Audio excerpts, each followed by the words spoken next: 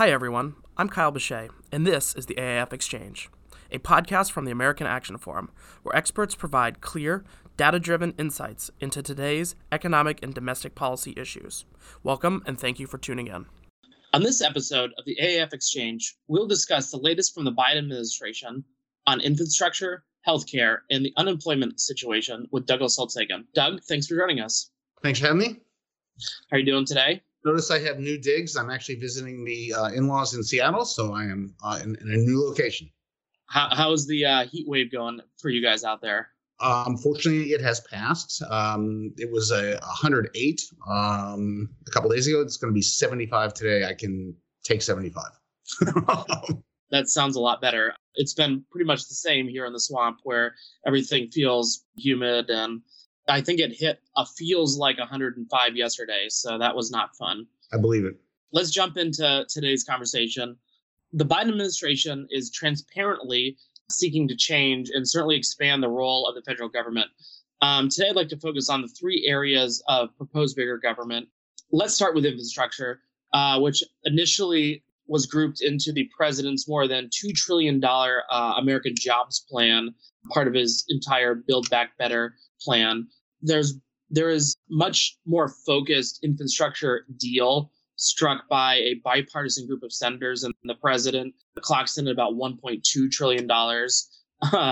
So let's put aside the politics around this deal for a moment, and we know there's a lot around that, and talk about what is in this package and if there is a pro-market argument for such a big government intervention in the nation's infrastructure. What do you think?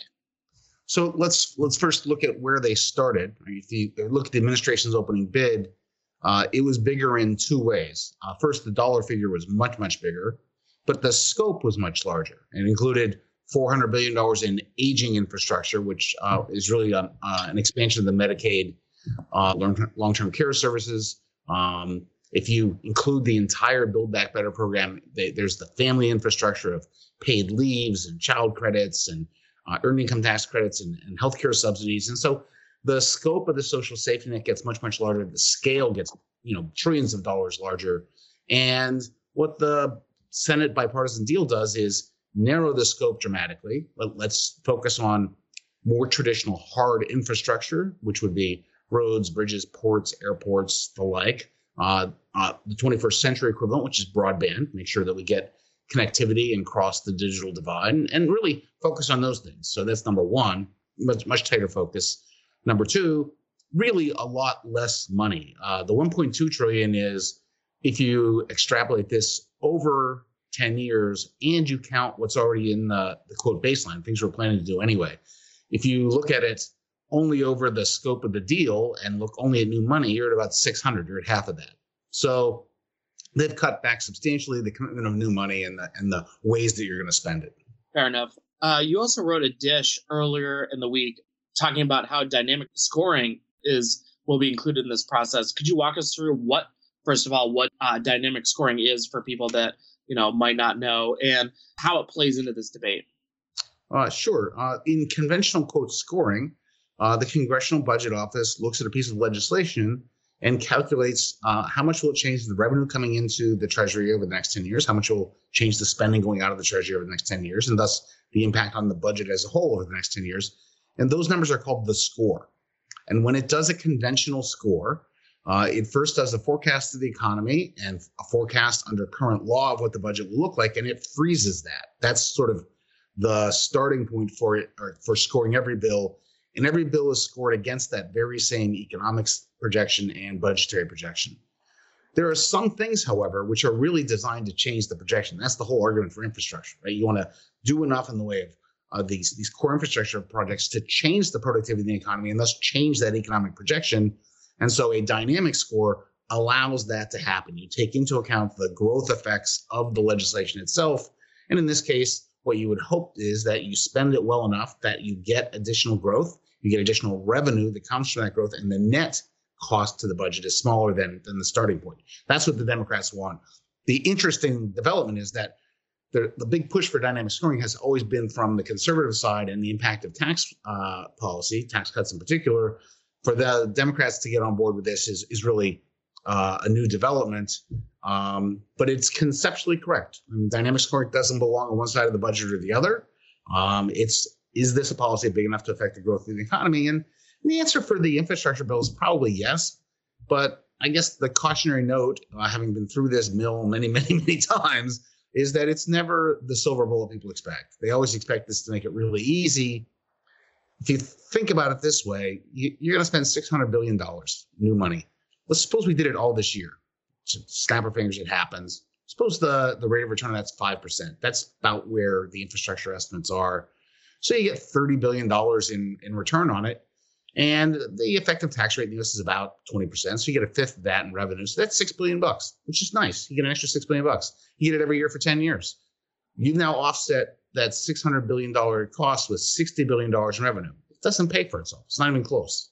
Yeah, and I know a lot of times you also talk about how all of these packages are take longer than advertised, and so I mean that all plays into this as well. I stacked that to get the biggest number I could. I mean, now suppose you don't do 600 billion overnight, and in fact takes 15, 20 years. Well, now it's the revenue is way in the future. So that's I think the 10% is the upper bound, and that's it. Let's turn to the politics of this. There's obviously a lot of politics around this deal, around the infrastructure package. Democratic leaders say they'll take down the bipartisan infrastructure deal if they don't get a sweeping second package with an expansive list of those progressive priorities that would cost trillions more. First, can Congress pass a infrastructure package in a bipartisan manner if it's tied to a much larger partisan bill? Secondly, what's likely to be included in the second package, both spending and tax-wise? So the two bills have different characters completely. So the bipartisan bill, as I mentioned, is a fairly focused, smaller in scope and numbers bill, and is intended to be passed in regular order using the votes of Republicans and Democrats to get to 60 in the Senate. The, quote, other bill is whatever's left over from the American Family Plan. So put in the child credits, put in the paid leave, put in the EITC, the health subsidies, come back and grab stuff that you might not have gotten in the infrastructure. So go back and get the Medicaid expansion, get some more green energy stuff that you might not have gotten. Put that all in the second bill. That's a much bigger trillion-ish dollars of bill, maybe two, maybe 2.5. The numbers have never settled. And that's intended to be passed using special reconciliation procedures on a party line vote in the Senate that gets you to 50, and then Vice President Harris casts the deciding vote. So they have different characters, they have different legislative paths, and if they were genuinely independent, they would go off their merry way and live or die on their merits. They're not independent; they're linked. Speaker Pelosi has said quite clearly, not passing this bipartisan bill until we're guaranteed the reconciliation bill passes. So that links them. She doesn't have to even take it up. I mean, she just has to sit on it and go to work on the other. And so it doesn't matter what the president says. Doesn't matter what the Senate guys think. They have the most important person in the House saying they're effectively linked. And that means that they have a problematic future because it's going to be hard to get the party line vote through the Senate. Not all the Democrats agree with the strategy. Not all of them like what's in the reconciliation bills they've seen so far. And they can't lose a single one of them. And they had trouble in the House as well. They can't lose more than 5. So this is a tightrope under the best of circumstances. And if it goes down, then they never take up the other one. So this is a pretty high wire act all around. And the outcomes are far from assured. Yeah, I was thinking when you were talking there, like the Democrats still have a lot of moderate Democrats in their caucus. And, they have to go and get reelected. And we're getting to the point where they're starting to think about the midterms. So it doesn't guarantee that is going to be passed on their side without Republican support. So, and the bipartisan bill is hardly a slam dunk. I mean, it's not like you've seen 50 Republicans screaming for a chance to vote yes. They managed to get 10 so far, and that means they have to get all the Democrats, and I don't think they have all the Democrats yet. So, it's up in the air. Interesting. Well, it's certainly something that I'm sure will play out, and we will be talking about until we can't stand talking about it anymore. So we'll leave it there. We'll talk about it some more. We'll leave it there for now. But this certainly leads us to a larger conversation about the expansion of government entitlement programs. AAF's Christopher Holt recently wrote about the record enrollment in Medicaid and the CHIP, the child healthcare part of that, which these programs are intended to cover the poorest and most vulnerable of us, the social safety net. But currently they cover 1 in 4 Americans, 25% of us. Doug, how did we get here, and how should we think about this? And is this something we should be concerned about? So we got here in 2 steps. Step number 1 was the Democrats in particular, when they passed the Affordable Care Act, stopped thinking about Medicaid as a targeted social safety net program restricted to the most vulnerable and needy among us, and instead as a way to get to universal coverage. And so if you're trying to get to universal coverage, you'll take any avenue that's open and you'll put as many people on it as you can. And that's what they did. They expanded eligibility for Medicaid. It was the primary coverage expansion that came with the ACA. And so the philosophy that they brought to Medicaid changed, and it became a bigger program because they did that. Second thing is, during the pandemic, that philosophy dictated that no one should be thrown off of Medicaid, right? Just because we have a national health emergency, that's the worst time for people to leave. And so they actually barred in the CARES Act states from having anyone go off the rolls. That means that if your income went up and suddenly you're a millionaire, you were still on Medicaid. It was fine. So they didn't check eligibility, and they had used it for expansions, and Medicaid is now 80 million people. When the clock rolls around to January 1st, say 2022, and we say the health emergency is over, states will once again be obligated to start scrubbing their rolls to check eligibility. And the stunning thing is some people estimate as many as 25% of those on the rolls would go away. So that's a lot. And 20 million people. I don't think the Biden administration is going to want to see 20 million people leave Medicaid. So they're scrambling like mad right now to sort of figure out how they're going to manage this. All of that reflects a very different philosophy. If you really believe this should be restricted to a targeted group of people who are especially needy, you let that 25% go and you put them in the exchanges, or they get a job and get employer insurance or something, and you take care of the program and its base. But that's not the philosophy of everyone right now. So that's what we've seen. Yeah, certainly it sounds like we should all be concerned about it and watch. But, Chris also noted that the administration celebrated the record enrollment in these safety net programs. But one of the reasons that the rolls are so large is that during the pandemic, as you mentioned, the federal government prevented states from ensuring all enrollees truly qualify. How will the administration respond to this as states return to normal operation? It seems like it's going to be a big deal. They celebrate the record enrollments because it's a way to get people covered. Anyone covered counts as a victory in that mindset. It doesn't matter how they got there. It doesn't matter whether it's appropriate that they're there. They're covered, and a victory celebration is in order. If they lose their coverage because they're not eligible, there will be no celebration. This will be back. There is no joy in Mudville. The Medicaid program has struck out, and they're going to have to get them somewhere else.